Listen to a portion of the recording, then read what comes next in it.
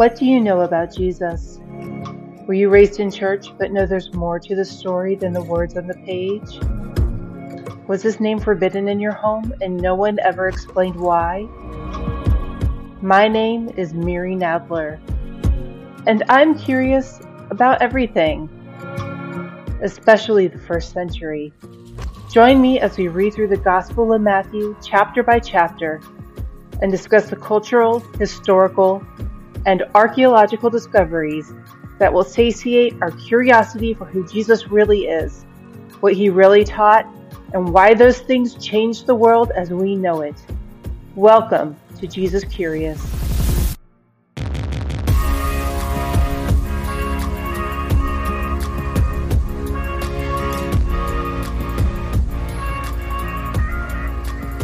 Welcome to another episode of Jesus Curious. I'm your host, Miri Nadler, and today I have my friend Matthew Vanderels, who is somebody that I met maybe less than a year ago, but Matthew and his wife are one of those couples that once my husband and I got together with you guys, it was instant, like, we are friends. We get each other. It was just, you and your wife were just so real, like, not Southern real, like real people. And we really appreciate you. We appreciate that about you guys, because in the South, that can be a little bit hard to find. It's true. It's true. And I want to talk you up a little bit, because you are the pastor of Founded in Truth, which is in Fort Mill or Rock Hill? Rock Hill, yeah. Rock Hill, South Carolina. And so Founded in Truth, I'm going to say is like kind of like a big tent Hebrew roots congregation. Was that accurate description? Sure. We wouldn't call ourselves a Hebrew roots congregation, but we definitely incorporate Hebrew roots into our faith. So we're definitely Hebrew roots leaning, I guess you could say. There's a lot of crazy Hebrew roots congregations out there. Yes. I'd like to think we're not one of them. But yeah, we embrace the Sabbath. We embrace any and all aspects of the Torah that we can possibly apply and implement today, and give that honor. We love and are passionate about the feasts and the festivals, the feast days in the Torah, and all of that. And so all of that, and of course, we incorporate that as well as anything else that would orbit the Messiah, Yeshua, as the sole focus. So yes, yeah. You're definitely not on Hebrew roots, Messianic. All those words are just, don't Google them. Big spectrum. Isn't that horrible? Yeah. Go to the website, see what the theology is, and test it against the scriptures, and I know that Founded in Truth will definitely line up for you. We're a church that loves the Torah. I can say that. Yes, there you go, perfect.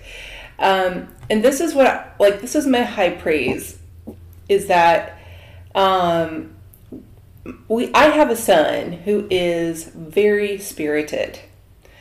And he is a lot. He's rambunctious. He doesn't like to sit down, and he's just he's one of those people where you just dread going to quiet places. And Founded in Truth was a place where we could go, where he could be who he was, and be wherever he needed to be comfortable.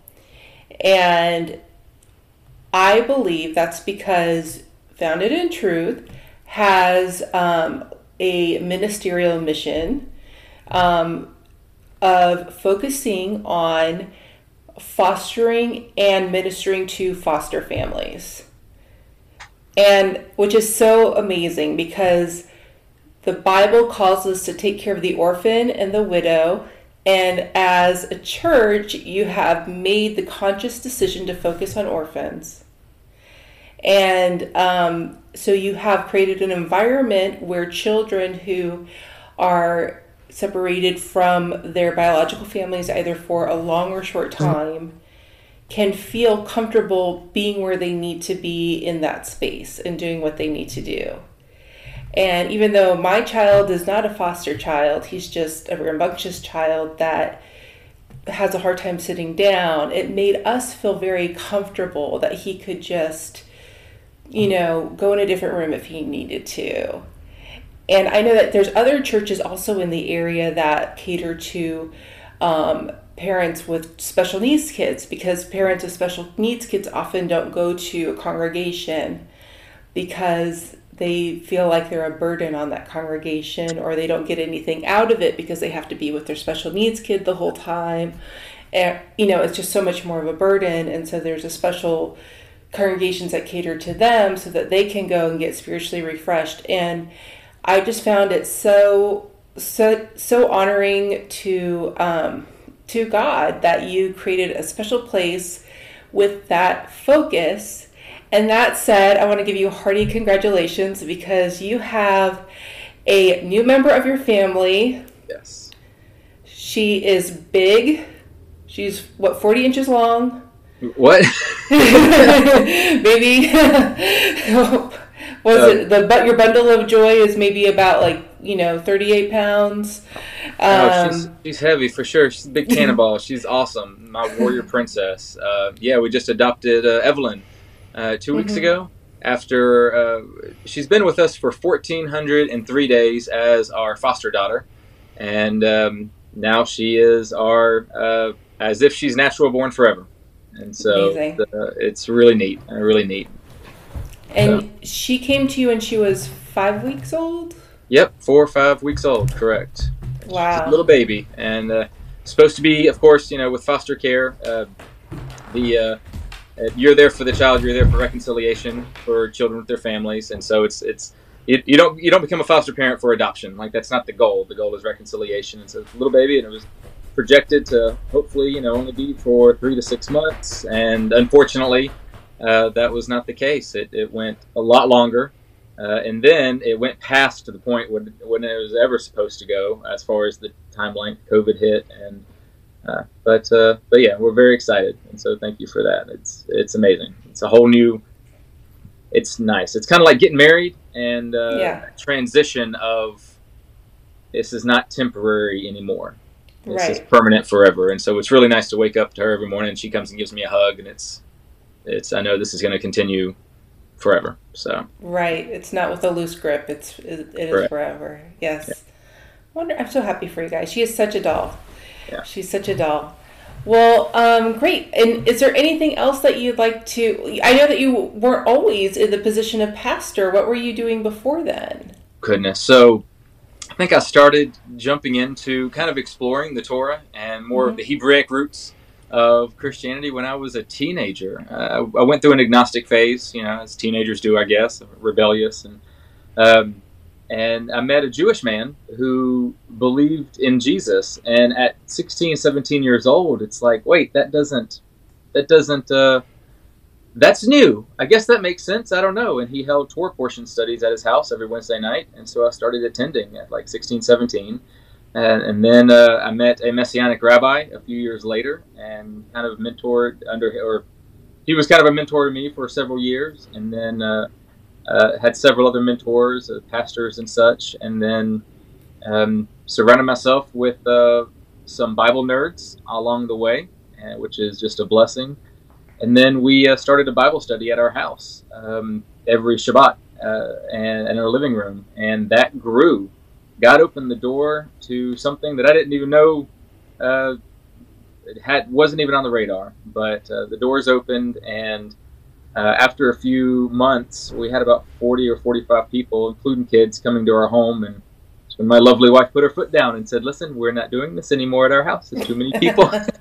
It's too much. We have a modest house," and so we started reaching out to other churches that allowed us to rent on Shabbat to continue this, and it just evolved into this amazing community that I am so blessed to simply be a part of. And so that's kind of the history of FIT. So. Awesome. Well, you guys are doing an amazing work there. We are so happy when we're able to attend. We were semi-regular for a while, and then we moved up a little bit north, and God had different plans for us in a different church, but it definitely holds a special place for us, because it was, we were coming out of a much more strict situation, and it was like such a sigh of relief to have our rambunctious 4-year-old be able to just be himself in a place. So you're doing great. Approximately 50% of our fellowship is under the age of 12.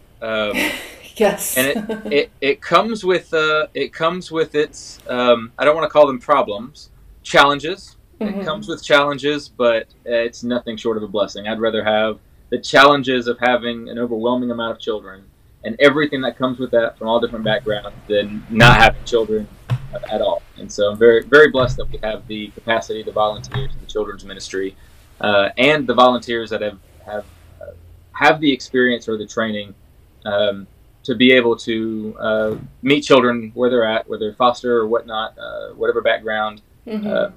It's nice. It's really cool. So awesome. And I think what's really cool too is that there is that separate ministry of, if you're not called to be a foster parent, you can still participate in the calling of the congregation to care for the orphan, and coming alongside those families. Like, you can babysit for them, you make them a meal, you can do all those things in many different capacities. And yeah, I learned a lot. I really learned a lot how a congregation can just say, okay, we're choosing this.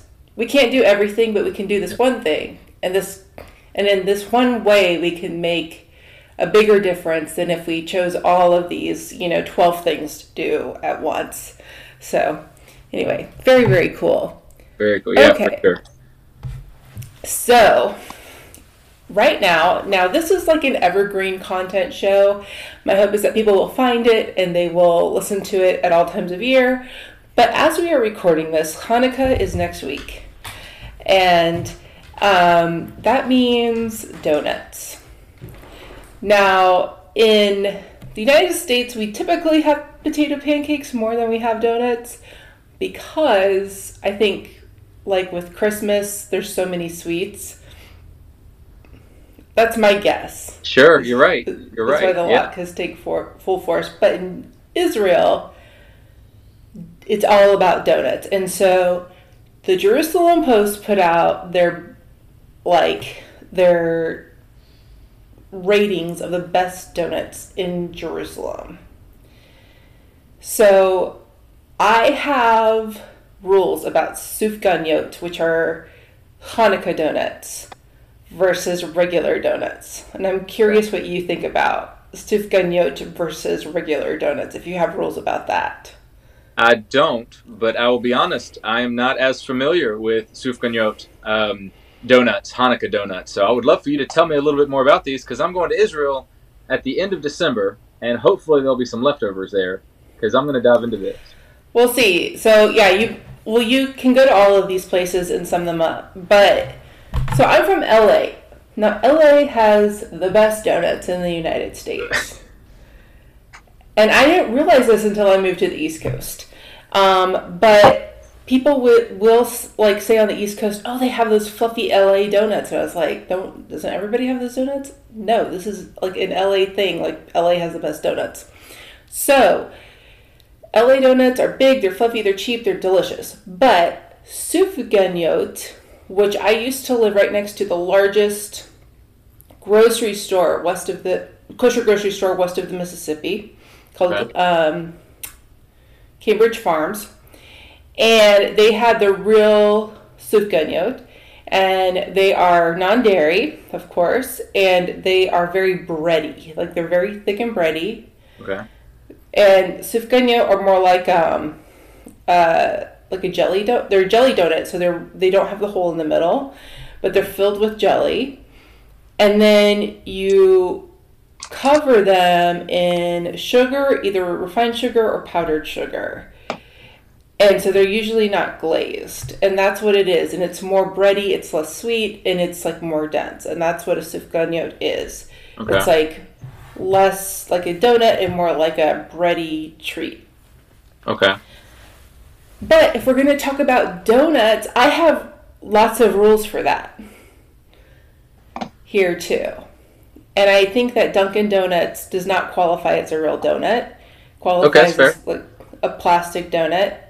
We live in North Carolina, but Krispy Kreme is not a donut either. That's a Krispy Kreme. And then there are duck donuts that are not donuts either. Oh, okay. They're disqualified as well. All right. Because those are cake donuts. Okay. But you're giving me a look like you I don't love know. some duck donuts. I'll surpass the other.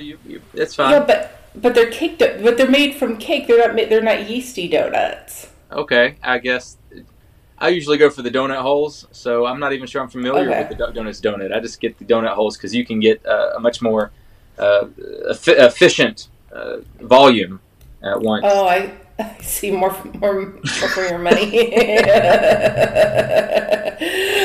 But so those are like a North Carolina cake donut. But there's a place that opened in North Carolina called OMG Donuts. Okay.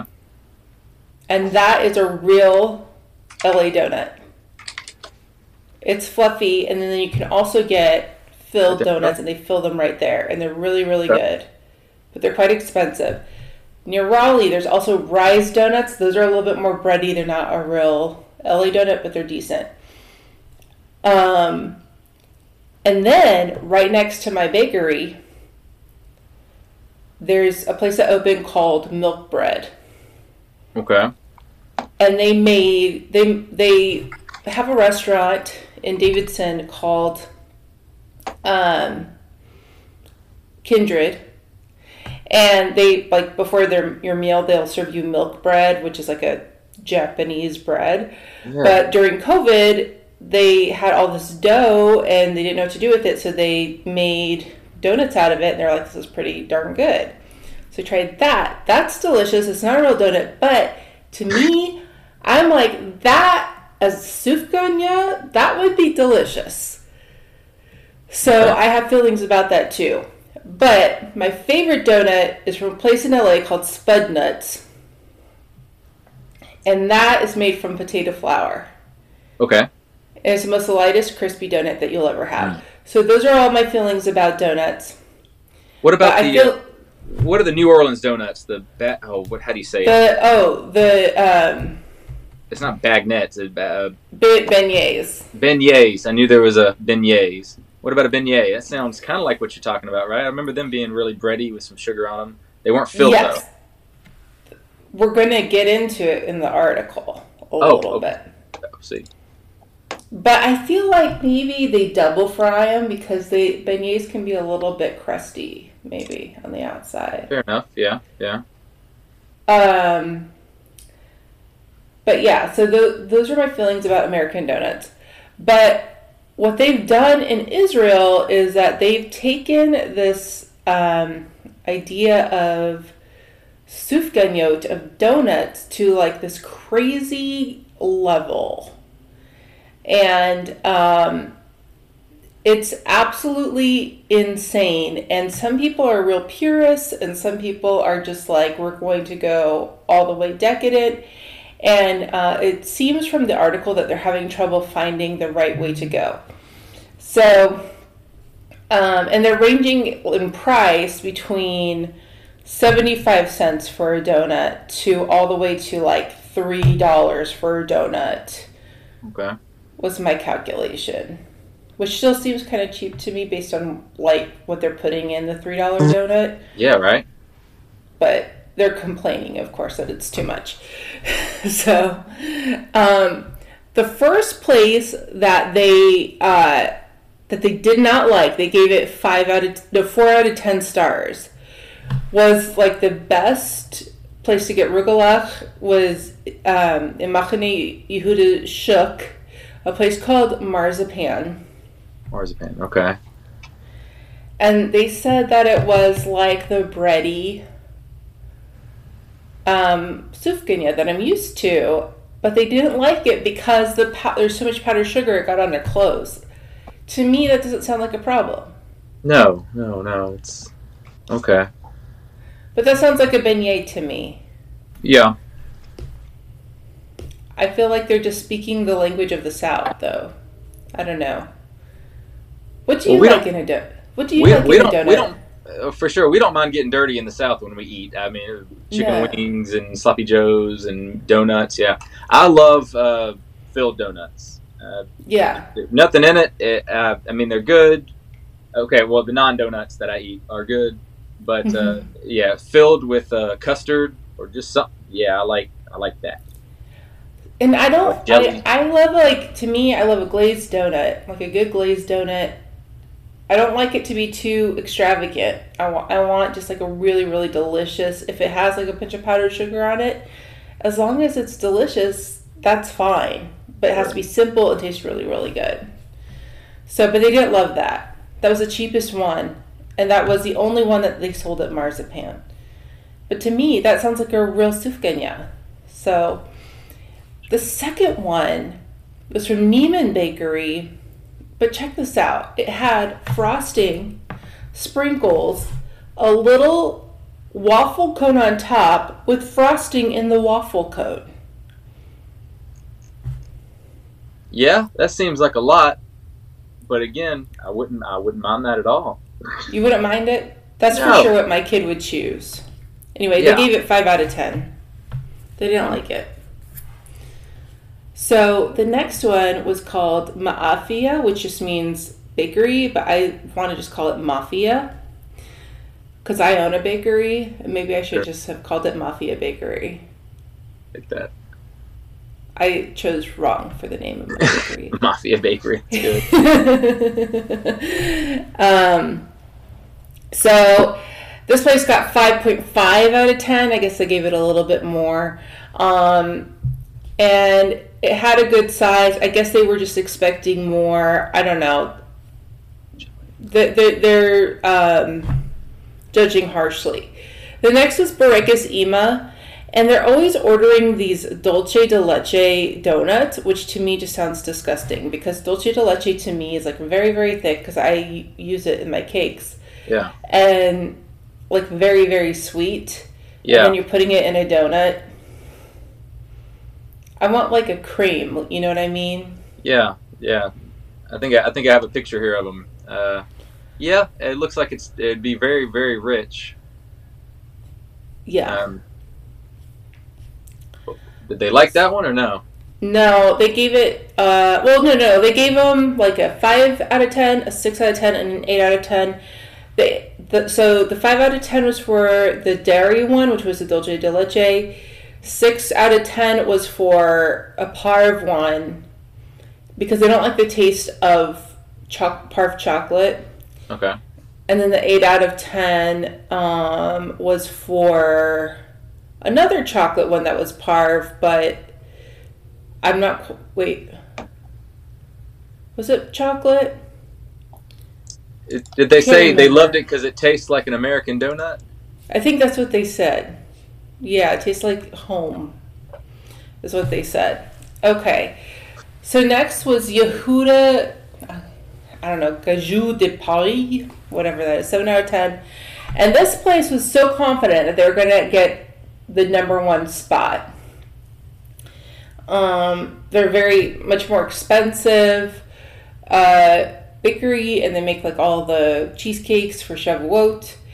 And they had what sounded amazing to me. It was a pistachio cream-filled donut with white chocolate topping on it. I'm like, sure, yeah. I don't like fancy donuts, but I think that would be really, really good. I like pistachio anything. But then again, they get another dulce de leche one. So they couldn't taste the dulce de leche, but they did like the pistachio one, and that received the 7 out of 10. Okay, so finally we get to the one that I want to talk about, and that's a Roladin. Okay. Roladin's the most expensive. Roladin sells sufganiyot all year round. They're a sufganiyot shop, and they do wild sufganiyot. They do like different seasonal sufganiyot, like cookies. Like they think that they're a cookie shop, but they're donuts. And they got an 8.5 out of 10, and they got some kind of berries and cream or whatever. But Roladin is known for doing these really, I'm going to say, avant-garde ads. So, Okay. the last time I was in Israel, January 2020, they they had these ads everywhere, and they're always in English. So you know who they're advertising to. They're advertising to people with more money than your native-born Israeli. They're advertising to, you know, Westerners. And they would have like a person. I have pictures, but they're so small I can't show them to you. But they have pictures of like two identical twins, and they're each holding very different donuts, and it will say in big letters, "I'm unique." And then it has a picture of a big muscly man, and then he'll have like a donut with all this like soft topping on top, and it says, "I'm soft." And then it has a picture of this very elderly woman with a donut with a bunch of sprinkles on it, and says, "I'm young." And then here's where we're getting into weird territory. It has a picture of a man of African origin, who a very dark black man, who has a yellow type of donut, and it says, "I'm blonde." Oh my gosh. And then there is a picture of a woman, or perhaps a trans woman. It's hard to know. And this person is made to look, I don't think this person is albino, but is made to look albino. Has white hair and like very light makeup, and it says, "I'm black." Oh, I just pulled it up. Oh my gosh. And here's the "I'm blonde." That's great. He has a few dreads that are yellow. Yeah. But the very white person has like a, you know, very dark chocolate donut. And so I took pictures of all of these, and I showed a friend of mine who, you know, a blessed memory. She has since passed of cancer, but I was like, "What is the deal with this?" She goes, "Yes, do not come to Israel if you want, you know, political correctness. It does not exist here." Golly. That's good. Jeez. Well, I'll have to find this place and check it out when I'm there for sure. Looks like they have a few locations.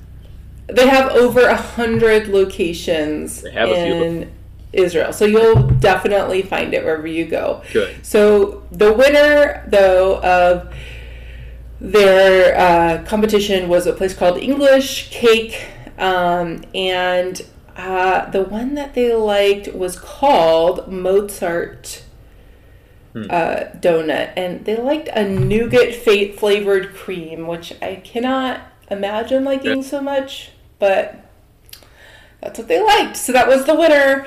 And yeah, so their donuts there are on another level.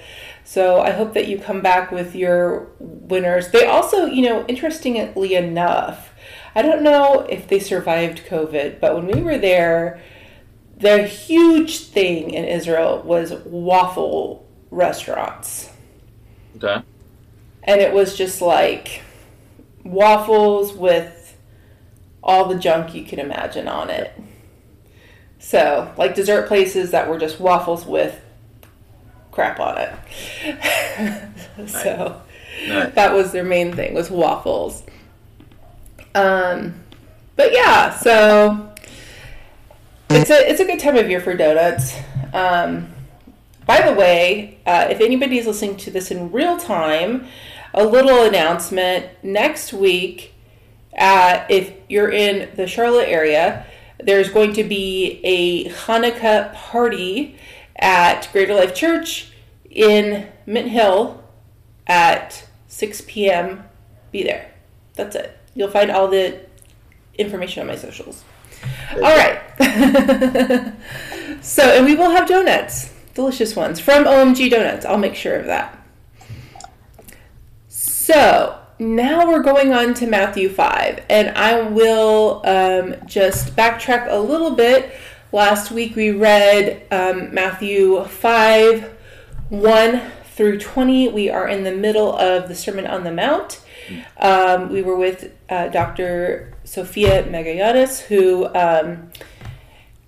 she is an expert in wisdom literature, and it actually was such a special podcast for me because the Beatitudes were written in a wisdom literature tradition. And so if you haven't listened to that podcast, I strongly recommend you go back and listen to it. But one thing that we discussed, and I don't know how you think about this, Matthew, but I tend to think that the Sermon on the Mount is a recitation of the teachings that the disciples had to memorize from Yeshua. And I know that there's a lot of speculation as maybe it was a few sermons or... Sure. It definitely wasn't just one sermon, because obviously Luke has the Sermon on the Plain, which is very similar. But the disciples' job, while they were following Yeshua around, or following Jesus around, was to memorize everything he said and everything he did and imitate it. And it seems to me that this is plainly of course, I'm very self-assured. So it seems to me this is plainly what this is. Of course, anyone's welcome to disagree with me. But if that is true, then this can definitely be one of the most complete teachings that we have from the Master, and would be diligent of us as believers to memorize ourselves. What say you? I don't see anything wrong with that. I think memorizing this would be, we're called to walk it out. And this is what a follower of Yeshua acts like. This is his teaching. And I believe this is his Torah teaching. Like, this is the revelation of God, of Torah actualized, when it's actually being walked out in the way that God always intended it to be walked out in. I totally see the scene, at least how Matthew frames it out, as this type of new Moses going up on the mountain, as he actually writes that in Matthew. He goes up on the mountain, he stands, he's teaching the revelation of God, and you go through these things, and he's not contradicting Torah, but he's taking it to a whole nother level. And then he comes down from the mountain, and then what happens in the next 2 chapters? 10 miracles he brings with him, not simply 2 tablets and 10 commandments. And so I definitely see it as, this is what, if you take it a step further, this is what Torah looks like when it's acted out, when you have the heart that Ezekiel says you're going to have. After God removes the heart of stone and gives you the beating heart of flesh with his spirit. When you're actually walking out the post-Jeremiah heart surgery, Jeremiah 31, when God's going to actually write the ethic of his heart on yours, that it would just beat. It won't be something like a checklist that you're trying to analyze. It's going to flow from within because of the Spirit. And I think this is what Yeshua is teaching. He's teaching, this is the revelation of what God has always wanted his people to walk out and always come to. And it's very challenging, to say the least. It's super challenging, and it's super radical. And it started a revolution, and it changed the world. And so as far as memorizing it, I have never thought about memorizing it word for word, but I like that idea. I think it's appropriate for sure. I honestly, because we're called to, the Great Commission says, go and make disciples. And as parents, our first disciples are our children. And I'm not above, testing my kids on this. You know what I mean? Sure. Or even bribing them. read memorize these 10 verses and then you get a treat at the such and such store.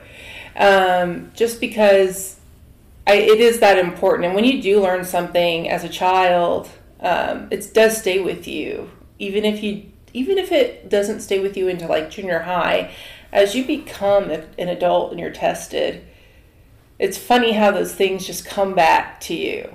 Yeah. As an adult when you really need it. It's true. It's true. So, and you say that, and I never realized it until now, because, Benjamin, our first adopted son, we adopt our first adopted son. We adopted him 7 years ago when he was born, and he's just an amazing kid. And I know everyone says that about their kids, but he is just incredible. Definitely our first blessing. And that's a challenge as a parent, because we all come from different backgrounds as far as faith or upbringing, church, whatnot, and we have an opportunity to craft how we're going to introduce our children to the God that we worship, right? Or how we're going to introduce our children to the Master, Yeshua. And that's a daunting thing, because I didn't realize that till I'm holding him in my arms at 3 months old, thinking, wow, this is my responsibility.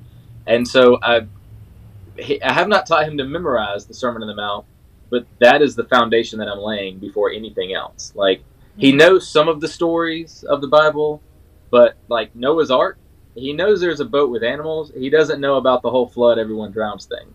Right. Isaac and Abraham, he does not know the story of going up on the mountain, and so I'm intentionally shielding him from stories that I would confuse him about the character of God and so on and so forth at his age. And this is what I've been focusing on. And so maybe I should start implementing some repetition here alongside the lessons. I think that's good. I think that's wise. It's really good. So, it's interesting because in the previous, we're coming off of, the notorious, I've not come to abolish the law, but I've come to fulfill. If anyone nullifies the least of these commandments and teaches others to do the same, he shall be called least in the kingdom of heaven. And whoever teaches them, he shall be called great in the kingdom of heaven. For I say to you, unless your righteousness far surpasses that of the scribes and the Pharisees, you will not enter the kingdom of heaven. And so as I'm studying this, and you probably saw this from my outline, I said, my goodness, he's giving the 10 Commandments. Yeah. Good. And he outlines it, you shall not murder, you shall not commit adultery. And then he kind of combines you shall not lie and you shall not take the Lord's name in vain together. Yep. And so on and so forth. And which is just a very clever thing that Matthew does. I marvel at the Apostle Matthew and how clever he is and how he organizes all of this information to be like, see what I did there? Yes. Every author of the Bible, but I like to think of every author, biblical author, that gospel author, if you're Matthew, Mark, Luke, and John. I like to think of them as directors, and they're directing their own film, portraying what they want to emphasize most about Yeshua, about his ministry. And I think that's absolutely beautiful, just the way you put it. Is there might be little differences between them, and that's to be expected because you have different authors, different directors highlighting, emphasizing different things of the story. But you're right. I think he's incredibly skilled to do that. And I think that's the beauty of the Synoptic Gospels in a way, because first you have Mark, which everybody believes is the first gospel that was written. Mark is the secretary of Peter. And in my mind, it makes me think that Peter is the one that's kind of saying, okay, Mark, let's write this down. Because there's something in my head that says, okay, perhaps Peter didn't read and write in Greek, and so Mark's the one that's writing his letters or writing his gospel for him or something like this. And I don't have proof of this. I just like to pretend I'm there. And so... And it would make sense that Peter would be the first one to make sure that, okay, I'm the head apostle, we got to get this written down. And so Mark kind of has this outline, and Matthew says, "This is good. Let's spice it up." You know, that's exactly right. Yeah, that's exactly right. And then Luke says, "This is good. I've been talking to a few people, you know, and let me let me do some like reporting on some of these things, kind of deal." And then John's just like, "I've been thinking about philosophy, so I'm going to write something different." Yeah. John goes his own way. He really wants to emphasize certain things about Yeshua more so than the other authors. The temple relationship, as well as him being the Lamb of God, Right. It definitely changes some things around in light of that, for sure. Right. So Ayn Rand has 3 books that are exactly the same. She has We the Living, The Fountainhead, and Atlas Shrugged. And We the Living is like her autobiography. The Fountainhead is her novel. And then Atlas Shrugged was her basic, like, obvious, you didn't understand what I was saying in The Fountainhead, so let me bang your head up against the wall with it. Yeah.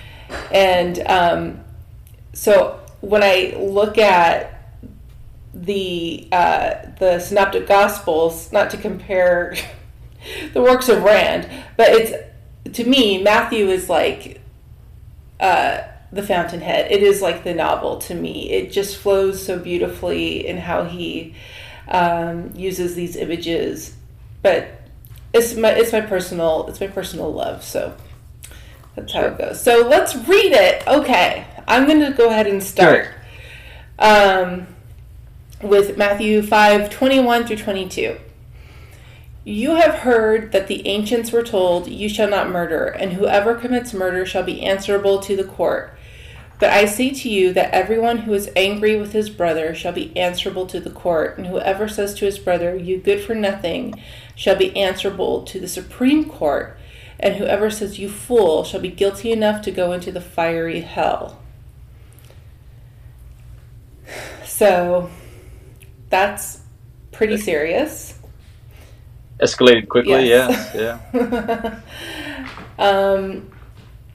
So any thoughts on that passage that you want to come out of the gate with? So, Lord, I had it up, and here we go. My Bible app, I closed it accidentally. Let's see here. No, I think that's so again, Yeshua's pointing out things that are incompatible with the kingdom of God, with the pure reign of God, and what it looks like when heaven crashes into earth with His reign, and it always tends to orbit, of course, interpersonal relationships, how we treat each other, and anger is a big deal, for sure, but to take it so far as to using your speech or having such malice for someone in bitterness to result in murder, it really shakes you up a little bit, because Yeshua's taken this commandment that none of us we think we break any day of the week, at least I hope not, of literally taking someone's life and transgressing this covenant of God. And here Yeshua is saying, yeah, you probably do more than you think just by opening your mouth and allowing the things of your heart that you like to brew up to spill out. And yes, definitely convicting. For sure. Allow the hell of fire. Gehenna, okay. Well, the words "good for nothing" and "fool," it made me really think about embarrassing somebody. Sure. And sure. In Judaism, there's a big, there's so many teachings about how you're literally murdering somebody when you embarrass them, because you are like taking away the light of God. And the Aaronic benediction, we ask God to make His face to shine upon somebody. And when God's face shines upon somebody, they reflect God's image back. And so there is a teaching that it's a Talmudic teaching that expands Psalm 35:15, that says that those who embarrass others do not have a place in the world to come. They basically say that David is teaching that if you embarrass somebody, then it is worse than committing adultery. And you will not have a place in the kingdom of God. Now, it is taking great pains to expand on that passage to say such a thing. Well, for sure. But that's one of the passages that they use. But Midrash Shmuel in Avot 3:15, he quotes Rav Menachem of the House of Meir, and he says, "One who is humiliated, his face first turns red and then turns white, because due to the magnitude of the shame, his soul flies away as if it wanted to leave the body. Once the blood returns to its source, the face turns white like someone who has died." And so, accurate. Yes. So, intending to embarrass somebody is literally to remove God's image that they reflect back. And that's how serious that people talk about it in Judaism, and it's akin to murdering somebody. And clearly Yeshua feels the same way. So not only do we have something that it's interesting because we have record of rabbis building on this post Yeshua, not necessarily prior. So we don't really know if this was kind of a tradition prior or if this was something that was kind of carried from this teaching or of similar teachings at the time and kind of flourished. But it's certainly making the commandment of not murdering stronger, that it's not just a matter of not having malice towards somebody that you take their life, and acknowledging that, that they are made in the image of God, but that somebody being made in the image of God is serious enough that you should not take their dignity away from them. That's good. That's real good. Man. Yeah, because I have been humiliated in my life, and embarrassed, ashamed a little bit, and you don't come back from that without deep wounds, for sure. That is an attack that goes far beyond simply shutting everything off. And then that's the thing that you relive over and over and over again. If ever you're feeling like and I find that if I'm feeling like I'm struggling in my faith, if I'm struggling emotionally, psychologically, it's that moment where I'm like, remember that time in 2005 when I did that thing, or that person said, "Here's your receipt," and I said, "You too," and then I walked away. Yep. And you carry that with you for just in the lowest times, and you feel so less than. So for sure. But what I found so interesting was in the next passage. Do you want to read the 23 through 26? Yeah, for sure. So if you are offering your gift at the altar and there you remember that your brother has something against you, leave your gift there before the altar and go. First be reconciled to your brother, and then come and offer your gift. Come to terms quickly with your accuser while you are going with him to court, lest your accuser hand you over to the judge, and the judge to the guard, and the guard put you in prison. Truly I say to you, you will never get out until you have paid every last penny. Yeah. Yeah. So I thought of this in terms of what was said immediately prior, that to be in debtor's prison was certainly the most embarrassing thing. Sure.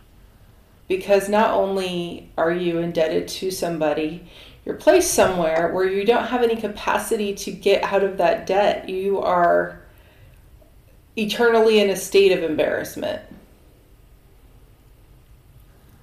And so it's almost like Jesus is saying, not only should you not embarrass others, but do what you can to keep from putting yourself and your family in a state of shame.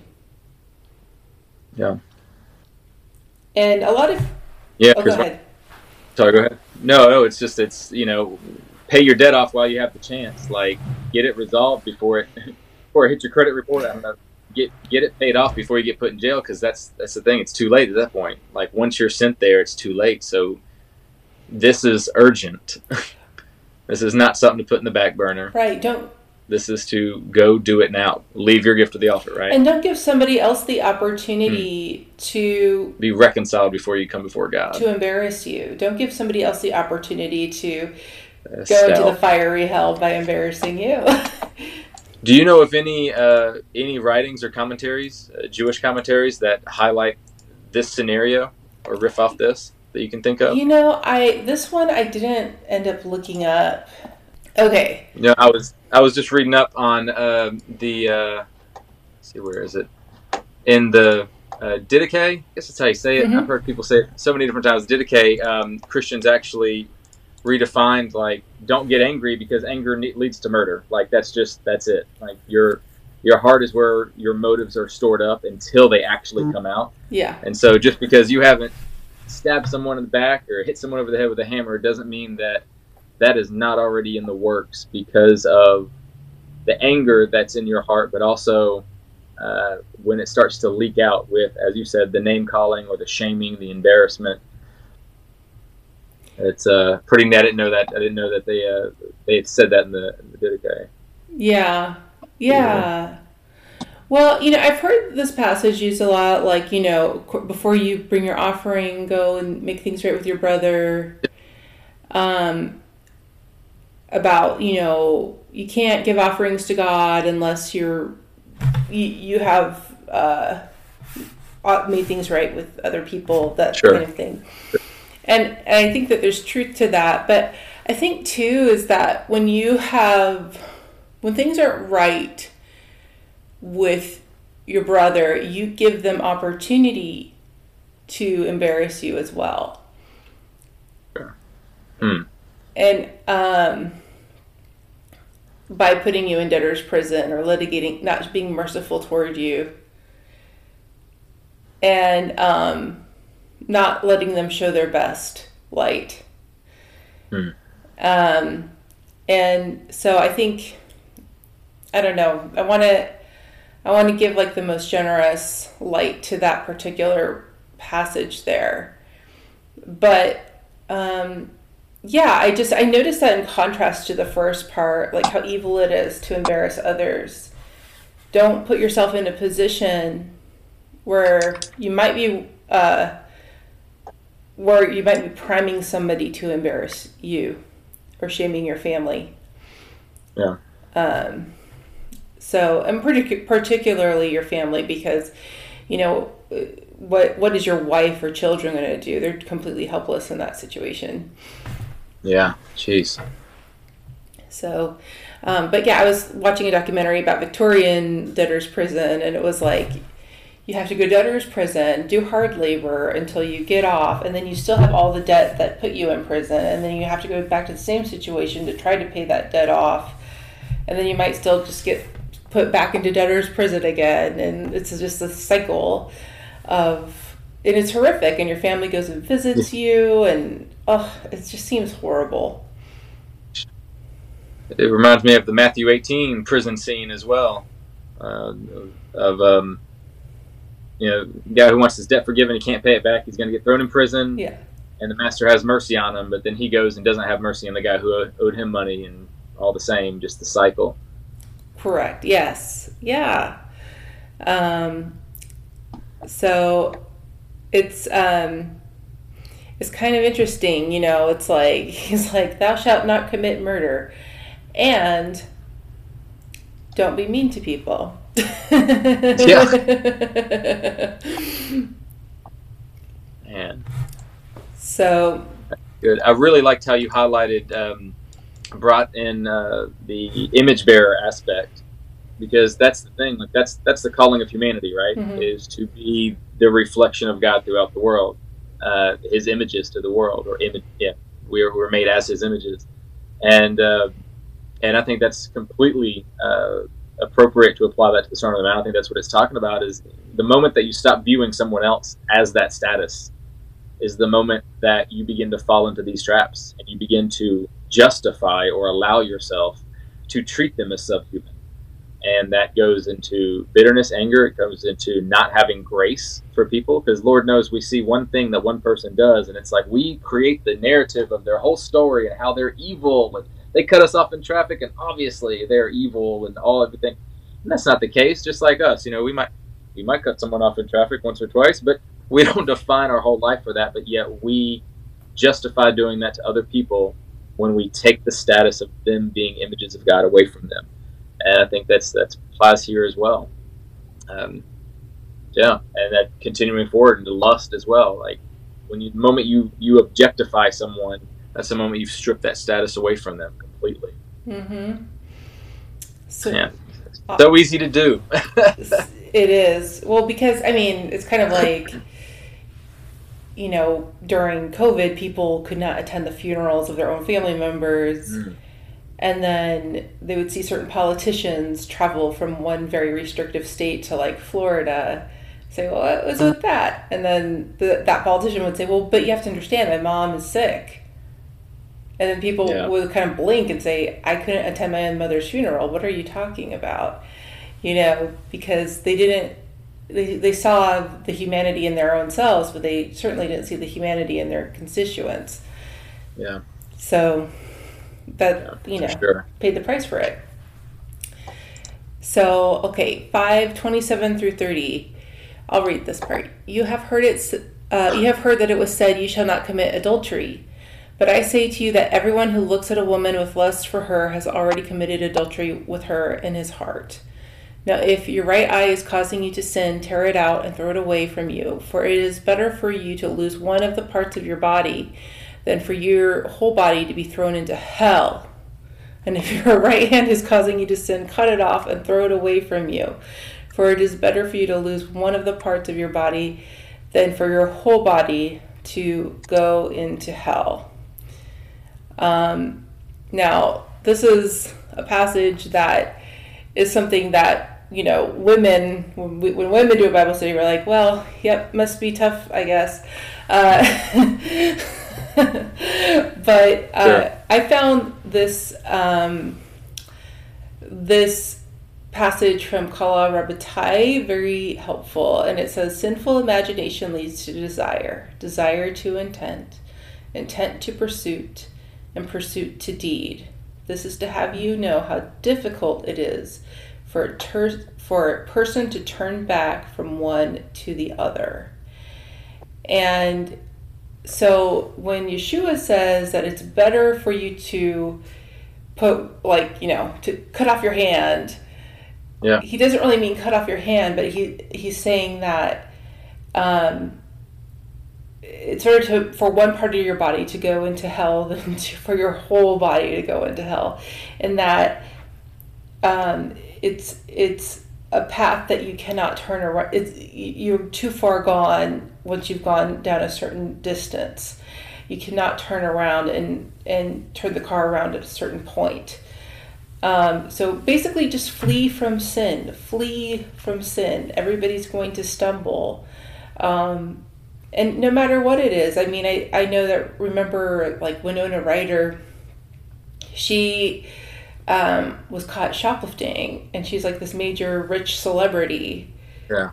But she just had this like need to be a kleptomaniac or something like that, and she succumbed to it, and it was something happened where she did one thing, and then she did the next thing, and then she did the next thing.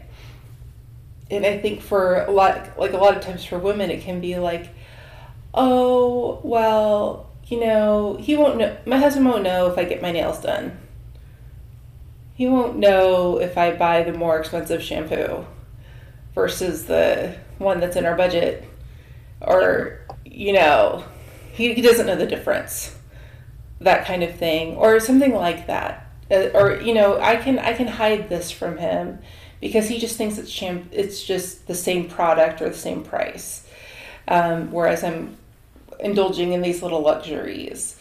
And then all of a sudden it's kind of like you've racked up all of this secret debt or whatever it is. And that's maybe just one example. And then for men, it tends to be more of the sin of lust of the eyes and things like that. Sure. But it's always a cover up. Doing it in the shadows, kind of. Yeah, for sure. For sure. Jeez.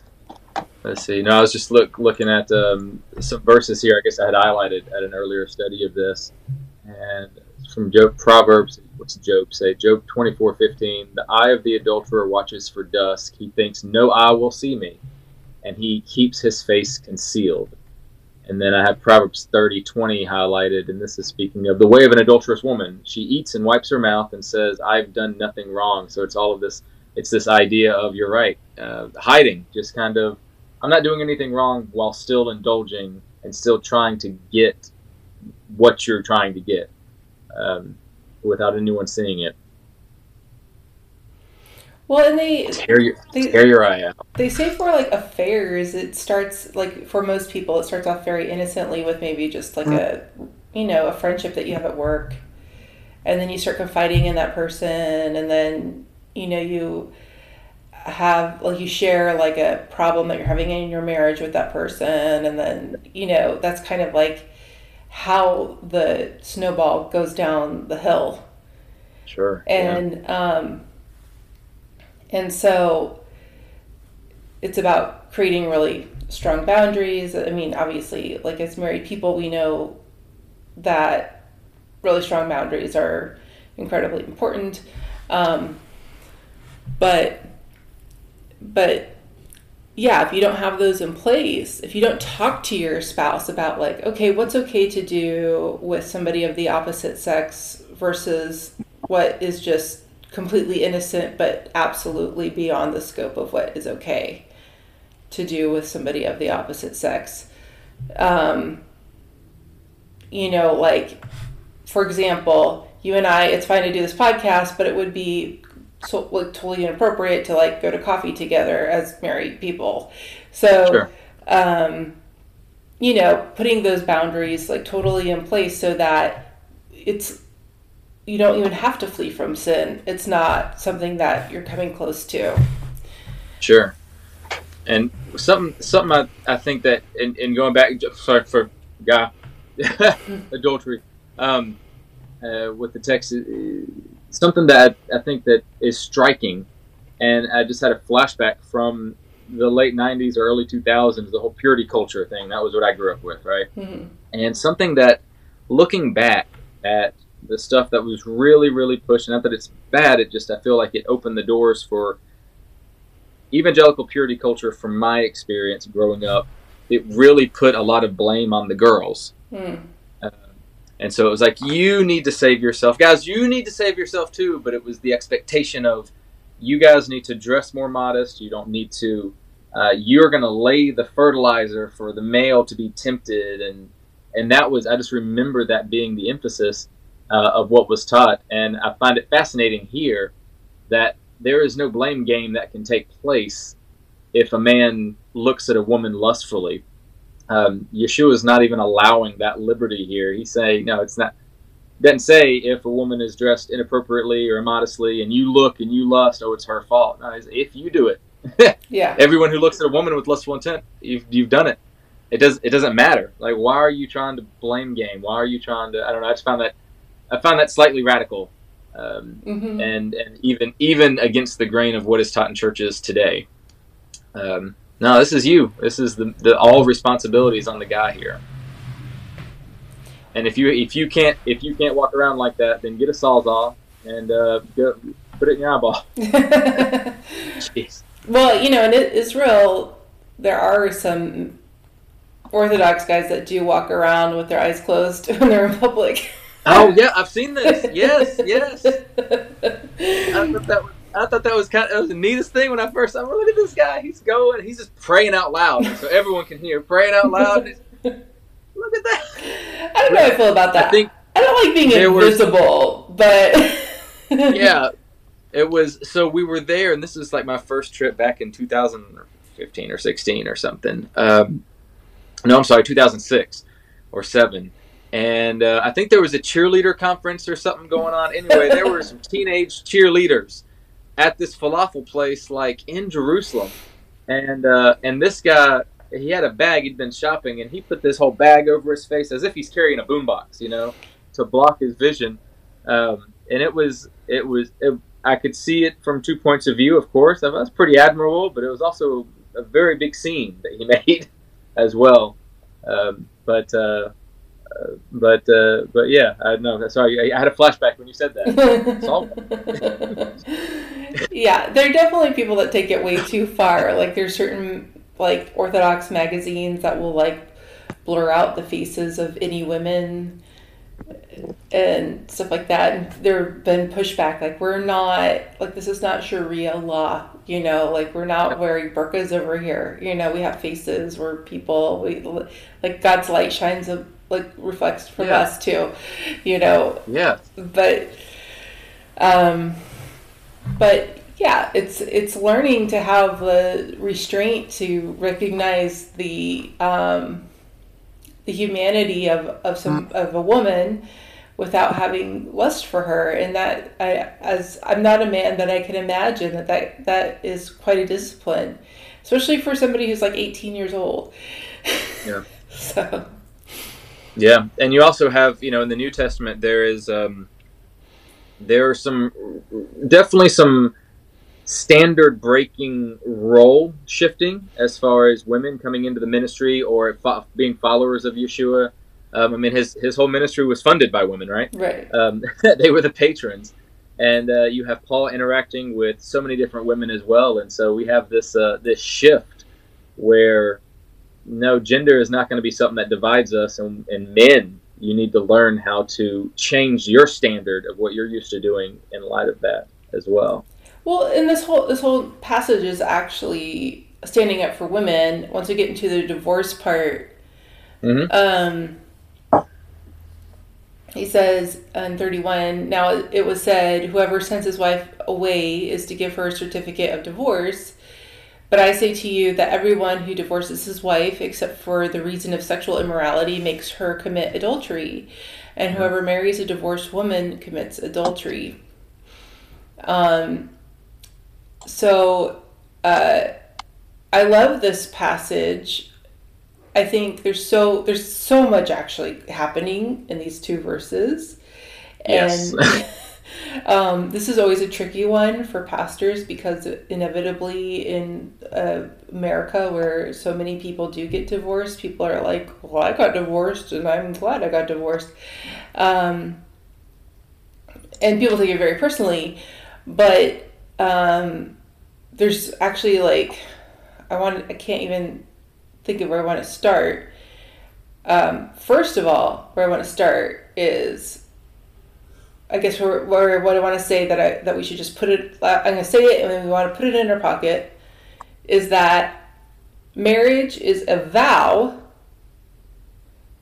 and in the next portion he says don't make false vows. And so the two are related. So we'll just put that in our pocket for now. But what is cool is that, and we've talked on this podcast before, that there's like the two major houses of Hillel and Shammai. Oh, yeah. And the two schools of thought, and Hillel was much more lenient, and Yeshua quoted Hillel a lot. And he, like 90% of the time, sided with Hillel, and Shammai was much more stringent. But this time, Yeshua says, I'm siding with Shammai on this. And so Hillel believed that a man could issue a certificate of divorce for any reason, even if he didn't like the way dinner tasted. That is what he said. Burn the toast, right? Yeah. Oh my God. And Shammai said a certificate of divorce can only be issued for sexual indecent acts. And this was holding men accountable to the seriousness of their vows, and not leaving women out on the street, because women were very powerless in this situation. They were not able to issue a certificate of divorce to their husband. If they were divorced, they had no way to support themselves. They lost their dowry. They were probably not marriageable afterward, and they may not have had anything for their children. So this was a very dire situation for them. And in this way, Yeshua was saying, unless you have a really good cause, first of all, you took a vow, and we're going to talk about keeping vows that you make. But second, this is a person who is made in the image of God, and you can't just throw her out because she made you a disgusting dinner. But you made a promise to this person. So, any thoughts that you might have? Oh, for sure. I'm totally on board with that. This was there to protect them, and I always like to reemphasize. People get bent out of shape, of course, on this topic. So I think it is a very misunderstood verse. But even back in the Exodus 21, you have laws put down in Torah where men are held accountable for taking care of their wives and the vows that they've taken. It talks about if you take on another wife, at that time, it's crazy, whatever. If a man takes on another wife, second wife, then he cannot deprive his first wife of food, clothing, marital rights. Like, he has to provide all of these things, and that goes without saying. He needs to provide those things from the get-go. And if he cannot, then she goes free. She has a legal right to say, you know what, you're not taking care of me, I'm out. And that's the Torah of God in Exodus. And so coupled with this, I think that gives a good scope. I definitely am not too on board with how, I'm not sure to say liberal or conservative, how people view it. People view this verse as a very black and white verse, and I think it has done a great disservice to many Christian communities when pastors, if there is abusive situations going on or if there is neglect going on, and they say, well, nope, adultery hasn't happened technically. I don't necessarily think that's what this verse is trying to concrete by any means, but yeah, I definitely agree. It's there as a measure of protection and to remind the men that they're supposed to be putting their wives up and taking care of them and fulfilling the vow that they took, specifically here in the first century. And if they're not willing to do that, well, they should have thought about that. They've taken this vow. Yep. And then if you want to read, speaking of, if you want to read 33 through 37. Yeah, here we go. Again, you have heard that it was said of those of old, you shall not swear falsely, but you shall perform to the Lord what you have sworn. But I say to you, you do not take an oath at all, either by heaven, for it is the throne of God, or by earth, for it is his footstool, or by Jerusalem, for it is the city of the great king. And do not take an oath by your head, for you cannot make one hair white or black. Let what you say simply be yes or no. Anything more comes from evil. Yeah. Love your thoughts on that. Yeah. So this is this is cool. Like, what I love about this particular like passage that we're reading today, like all of it, is that Yeshua's like, I'm going to uphold this group's belief in this, but I'm going to totally slap them here. And I'm going to slap this person here, but I like what they're doing here. And so we saw what he did with Shammai. He's like, I love Hillel. Hillel's wrong here. I'm not so keen on Shammai, but he's right here. So here, he's upholding an Essene belief. Who they were so serious about not taking vows that most did not marry. You're right. Yeah, you're right. Because they didn't take any vows. And it's also like very unlikely that John the Baptist ever took a Nazirite vow. Sure. Because a lot of people talk about, oh, he took a Nazirite vow because he ate locusts or something. No. He was very much involved with the Essenes. You cannot convince me otherwise. I'm so convinced of this. I very much doubt that he would have been taking a Nazirite vow. But you know what's funny is I read that people got so confused with the Nazirite vow, which is where you don't cut your hair, and the Nazareth, which is branch town, which means it's Netzeret, but it is Nazareth. That like a lot of people thought that Jesus was a Nazarite, which is why he's always depicted with long hair.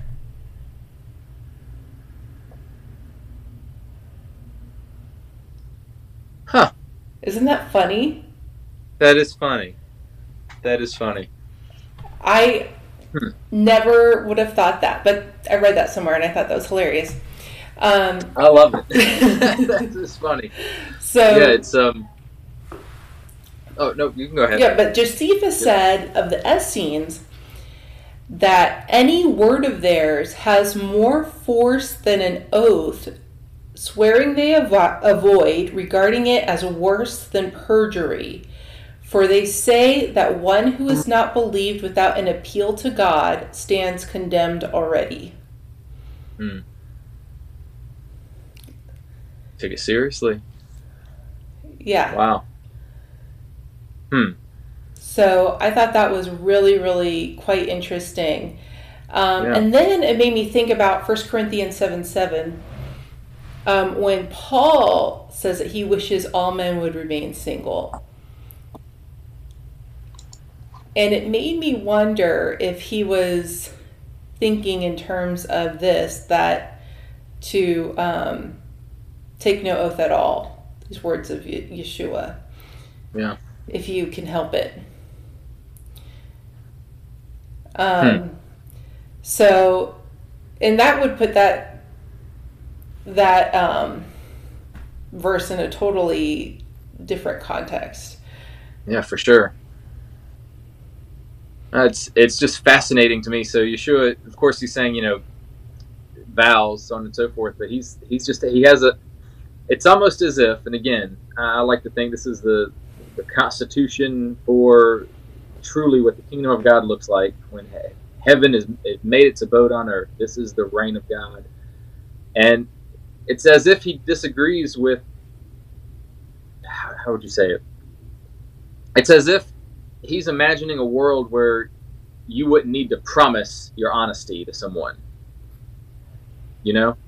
As you were getting at with the Essenes, like it's this is the world that God has destined us to live in. We wouldn't need to guarantee our honesty, but that would be the integrity of everyone that resides as citizens of this kingdom. And I think that's one thing that just hits me. I mean, every single section of the Mount is just another sledgehammer. It's like, gosh, that's the standard that Yeshua has for his followers. And yeah, this is a standard that changes the world. Well, you know what made me think about this is something that probably Southerners aren't as familiar with. I mean, it's something that parents are familiar with, but for like very good reason, because kids always get sick, or there's just always something that you don't want to come up that comes up, and it's really out of your hands. But in LA, it happened all the time, and that was, you would plan something, and people would never give you a yes or no. They'll say, "I'll see what, yeah, I'll see how I can make it." Yeah. People were so flaky, or you would get an RSVP and you'd expect 50% of the people to show up because something else came up. And usually in the South, if people say that they'll be there, unless like a kid gets sick or something like that, they're going to be there. But yeah, it just made me think about that. Like, you know what? I should have bashed a few people over the head with this a little bit more when I lived in LA. This is good. But granted, you sent me the invite to do a podcast, and I think I didn't answer for days, so I don't know what that says about me. Oh, so didn't respond. You're a parent. That's okay. No, we all have grace for each other, but you didn't say yes or no. But anyway, yeah, so I think that like when people plan things too, just even as believers, taking our word seriously of, yes, I will be there, or really thinking, no, I can't make it, or this is something that, this person is, they're wanting a guest list for a reason, and taking that with some level of seriousness, even something as small as a children's birthday party.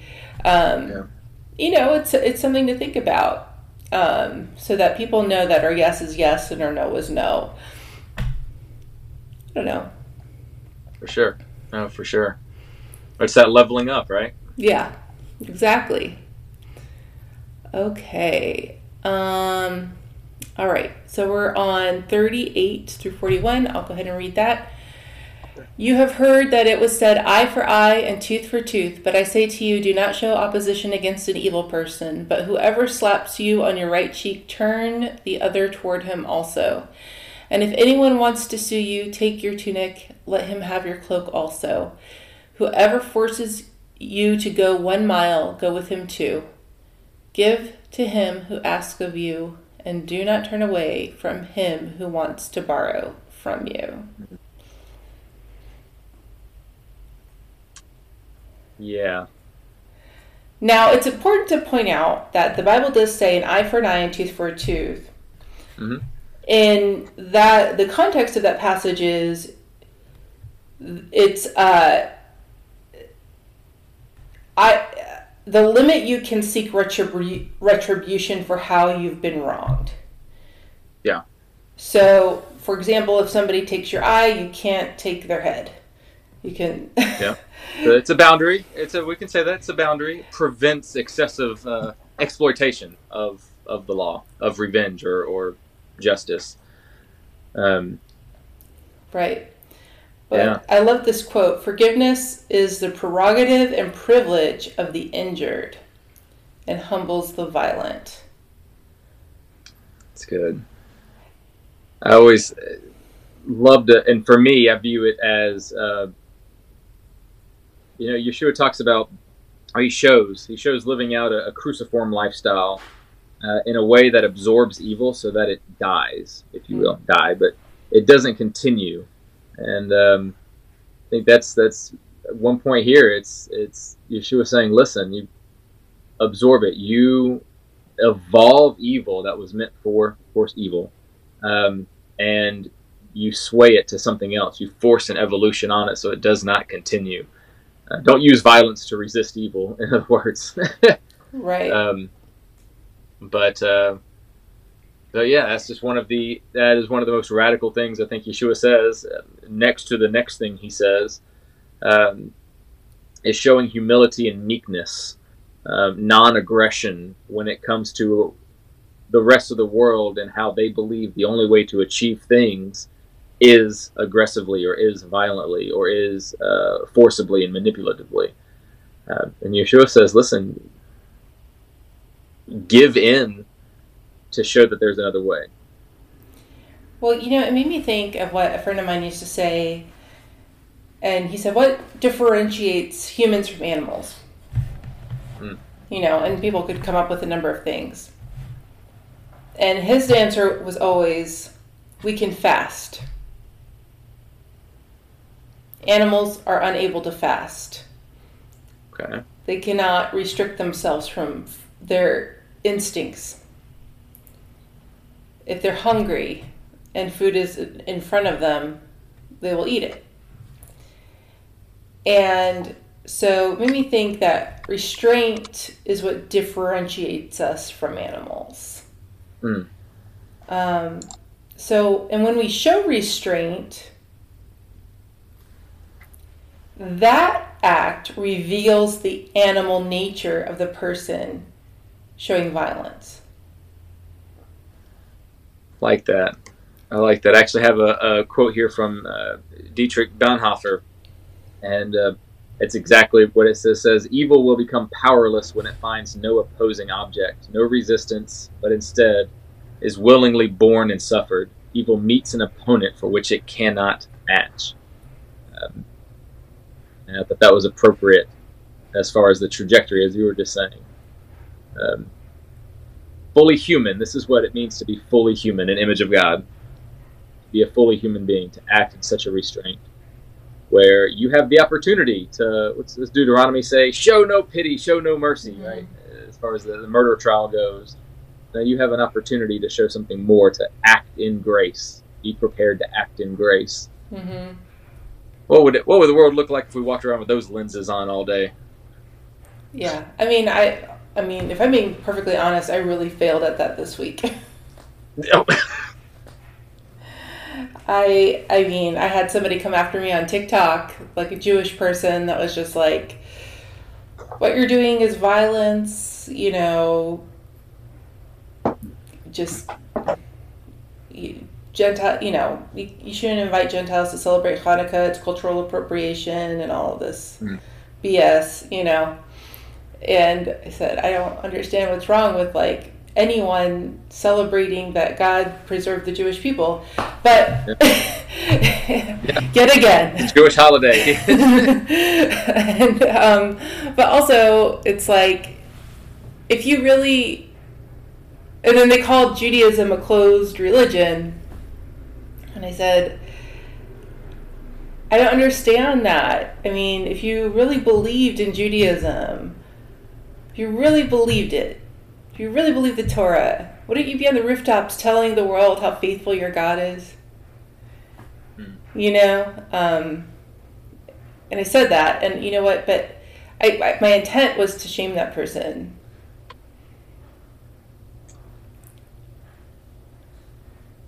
My intent was not to. Yeah. My intent was, I was angry. Yeah. And we love to do it in ways that like almost look like we're not doing it, Yeah. In our responses, I'm totally there. Yeah, I've totally done that. Like, how can I word this where I can't be accused of acting like them, but they still feel it? Yeah. Gosh, yeah. Why you gotta call me out indirectly like that? Well, of course, it was my dear husband who was like, I don't like that. I was just like, what do you mean you don't like that? Oh, man, yeah. But he was right. And that's why I married him. So, it's even when what you're saying is a true thing, if you're not saying it, like that message would have brought that person to know the Lord. You know what I mean? It was just so silly. It wasn't, of course, God can use all things. It was just, but I was convicted and I took it down. I always come back to, whenever it comes to like, what should I do? Whether it's Torah, whether it's what does the Bible say I should do, asking the Holy Spirit, what should I do in a situation? I always remember, do justice, love mercy, walk humbly. act justly, be merciful to others, have lots of grace for others, because I need lots of grace. And don't be arrogant, because I know very little. Sure. Fear the Lord. Yeah. Yeah. And I think that in any situation, if I can extend the most mercy, it's probably the best thing in the end. Even if I lose financially or whatever, materially. If I can extend the most mercy, I never feel bad about myself at the end of the day. That's true. No, you're right. I never question whether I made the right decision. I question whether I made a good decision. Like whether I made like the most profitable decision. But I never question whether I made the right decision. I don't, maybe the most business savvy or, something that would benefit my family the most. But I don't know. For me, it's like, especially when it comes to things like money or reputation or whatever, it's just like, this is all vanity, vanity, vanity. It just comes and goes. Sure. But the eternal things are always going to be eternal. So, and I want God to extend a lot of mercy to me because I need so much. So. Sure. It's tough. It's tough because it's so radical. Again, the upside down ethic that Yeshua gives us. It got him killed for a reason. Got many other Christians killed for a reason, and because it disrupts the way the world works. It disrupts the way that we like the world to work when it works in our favor. And yeah, it's tough. That's tough. And then he goes straight into wearing lenses of grace, as you were just saying, straight into loving your enemies. He can't even. Yeah, do you want to? He can't even give us a break between the two, like something soft. No. Yeah, you want me? No, do you want to read 43 through 45? Yeah. Through 45 or 48? Mm-hmm. Through 45. You have heard it was said, you shall love your neighbor and hate your enemy, but I say to you, love your enemies and pray for those who persecute you, so that you may be sons of your Father who is in heaven, for he makes his sun rise on the evil and the good and sends his rain on the just and the unjust. Yeah. So, these are direct slaps at the Essenes and the Zealots. Yes. Both of whom he had as disciples. Yep. The Zealots who fashioned themselves as the new Maccabees. Regular Boondock Saints, yeah. So they were, it being the Hanukkah season, the Maccabees, they, were into guerrilla warfare, and they drove out the Greeks from Jerusalem and retook the temple. And the Zealots wanted to fashion themselves in the same way and drive out the Romans in battle, and they were training themselves to be warriors in the same way. But the Essenes took a different stripe, and they were fashioning themselves into Puritans, and they, like it says in their documents, love all the sons of light and hate all the sons of darkness. So they had a literal purity test. Like you could not come near them if you had any kind of ritual impurity, like leprosy or anything like that. They were not into being around any ritual impurities. So things that Yeshua was doing was directly against any of their teachings. So in like two passages prior, Yeshua was praising them for their integrity, and then he just slaps them across the face and says, but love your enemies and pray for those who persecute you. So I just love that. I love how he's owned by nobody. I'm not wearing anyone's jersey. Y'all need to wear my jersey. I'm on Team God. You're bearing the name, and this is what it looks like to bear the name of my Father. Because he has such a capacity of overflowing generous love, and that's what you're called to mimic, to be his sons in that absolutely overflowing love that has no boundaries. Man, that sounds so hippie, but it's so good. And that's what he's suggesting. Well, and how radical is it for him to say he causes the sun to rise on the Romans? He sends rain on the Romans. He loves them. That's a pretty big deal. Yeah. These are wicked people.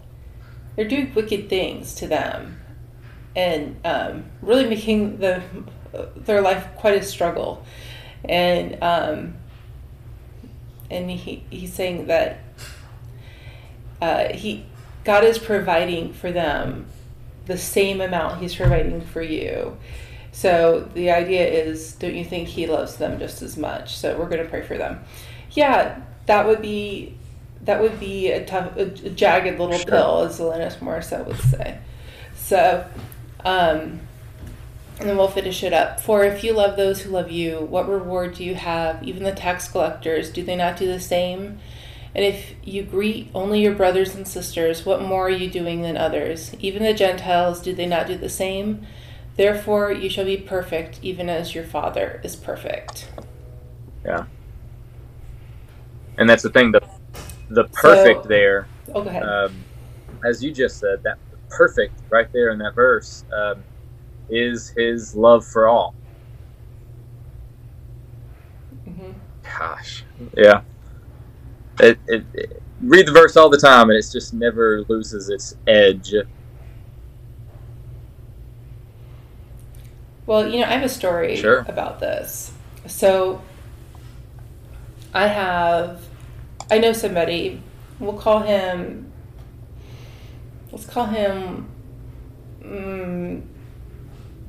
Dustin. And Dustin, he is gay and has HIV, and was very open about having HIV. Like, it was like, hi, I'm Dustin, I have HIV. Like, that's how he introduced himself, just to get it out of the way. And we worked together, and he and I were like oil and water. We were very similar. We very strong personalities, very hot tempers, both of us. And we were fighting all the time. It was causing a problem, not just for us, but for other people in the workplace. It was a big problem for our boss. And I didn't know what to do about it, so I reluctantly prayed about it. And I felt very strongly that God wanted me to pray the Mishaberach for him every week. The Mishaberach is a prayer for the sick. So where in the synagogue you pray, you lift up the name of the sick person. And so every week I lifted up Dustin's name in the synagogue. And every week my heart became softer and softer towards Dustin, because isn't it amazing when you pray for somebody, it is impossible to hate them. It's true. It's true. And wouldn't you know it, our relationship got better and better and better. So the time comes for my husband Matt and I to get married, and I give Dustin an invitation. And he decides, we got married in 2013, and Dustin decides that he's going to be like Brad Pitt and Angelina Jolie, and he's like, I'm not going to attend a wedding until everybody in America can get married. Okay, sure. And I was like, okay. Even though everybody else at work was pretty much gay, Sure. was coming. I was like, that's fine, but you'll be missed. It would mean a lot to me if you came. And so he didn't come. But then, like a month later, the Supreme Court made gay marriage legal in all of the United States. So I was like, well, geez, Dustin, thanks. And a month later, he ended up getting married to a friend of his for paperwork reasons. Sure. Not marriage reasons. I won't say the reasons why. So he comes to me and he says, Mary, I need to talk to you about something. And I said, what? And he's like, I don't want to tell you. And I said, what?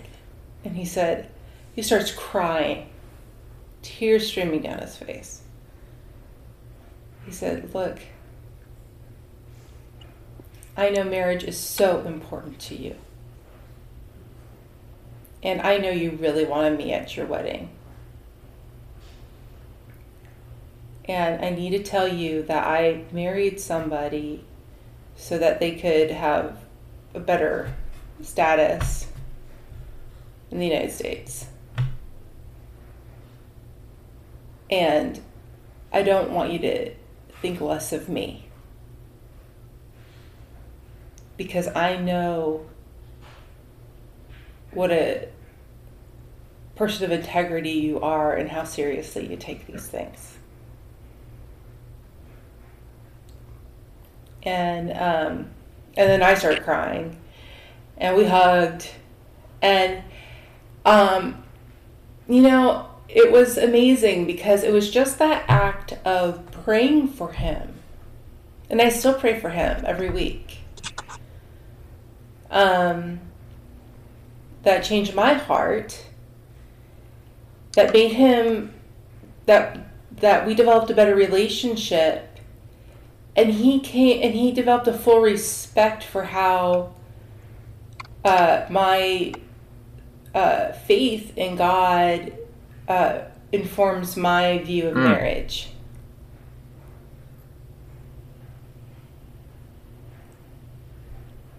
And it was a really powerful thing that I don't know that most people have experienced in their life.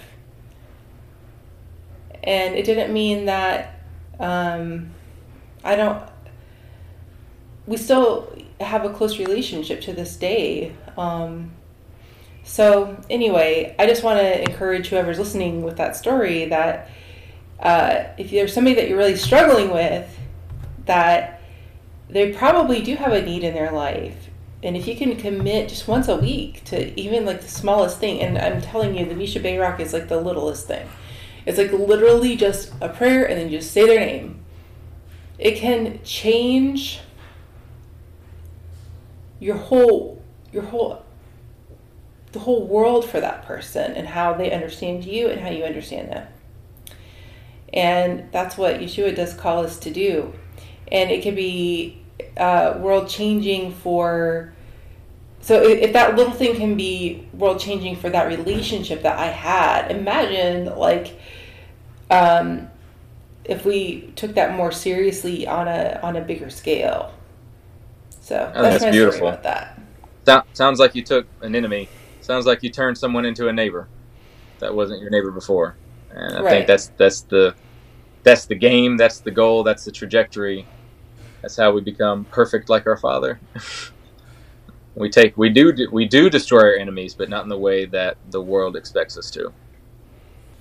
Are we ready to wrap this up with rapid fire questions? Oh Lord, sure. I'll do my best. I'm not good with questions. Yeah, sure, let's do this. Okay. All right. So you can blue sky this however you want. Doesn't have to be realistic at all. Okay, let's do it. If you weren't a pastor, what would you be doing? If I was not a pastor, well, I have 3 jobs, so I'd be doing IT. IT. Now, if you weren't doing any of those things. What? If you weren't doing any of your jobs that you're doing now, and you could just do whatever you like, could, like, your wildest imagination. Oh man. Honestly, I'd love to build cuckoo clocks. I don't know. I'd love to build cuckoo clocks. Yeah, I think that'd be neat. I've worked on clocks before, but I love building things. So remodeling, cool. Renovations. I just got done redoing our kitchen and customizing cabinets to suit our needs and such. So yeah, I really enjoy working on stuff and building and fixing things. So Cool. yeah. All right. So regardless, no matter what your theology is on this, This is a fun one. In the world to come, what do you want Leviathan to taste like? Oh man. 2 routes you could go. You could go popcorn chicken, or you could say something horrible like the sweet bacon I don't eat. Now I don't know. It's the best unclean snake I've ever had or dragon I've ever had. I don't know. Popcorn chicken probably. Okay. What is your favorite book of the Bible? Off the cuff, Jonah, but that's not fair. Jonah. Yeah. That's mine too. Yeah. Okay. Besides Yeshua or Moses, which person in the Bible would you want to talk to, and what would you ask? Oh man. Jeez. Moses. I mean, there's so many. Gosh.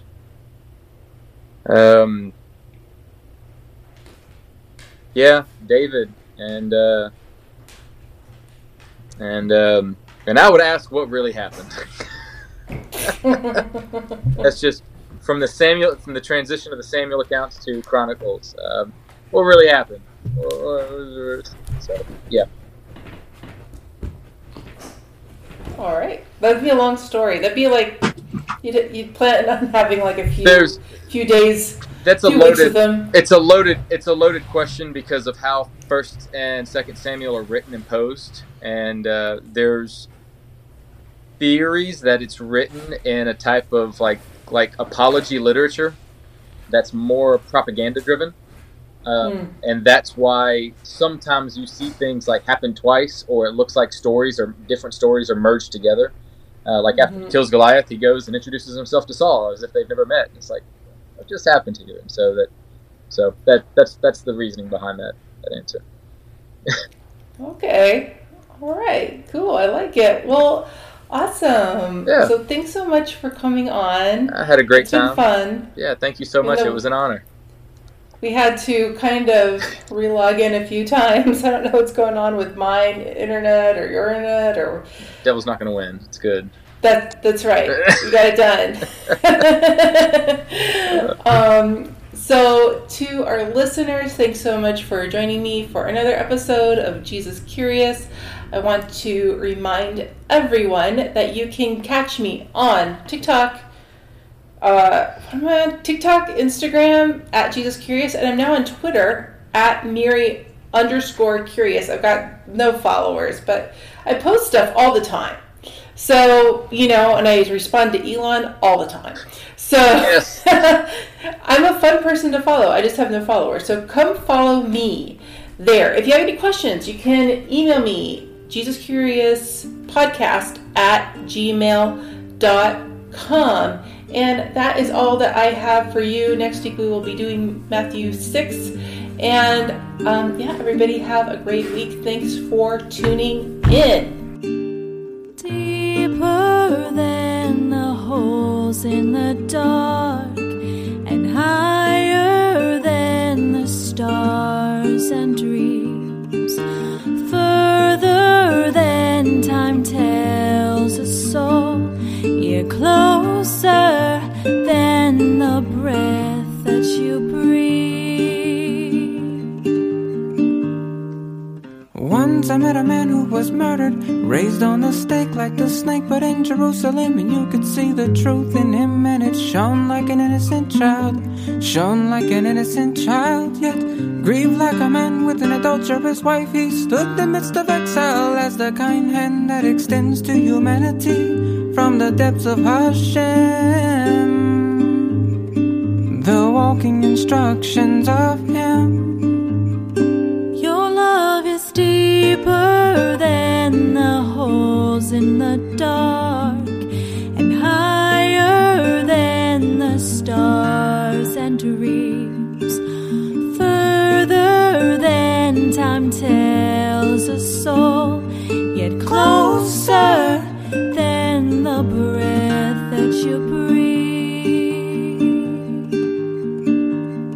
Redemption of great Israel was born on Sukkot, grew strong in the instruction, healing in the junctions of darkness, inspected 4 days and found no blemish, 4 days and found no blemish. One day wickedness hoped to say the Rabbi Scottish, but willfully gave himself over as the ransom lamb of Passover to buy back Israel from the world's disorder,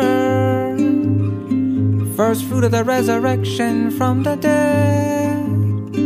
Your love is deeper than the holes in the dark, and higher than the stars and dreams, further than time tells a soul, yet closer than the breath that you breathe.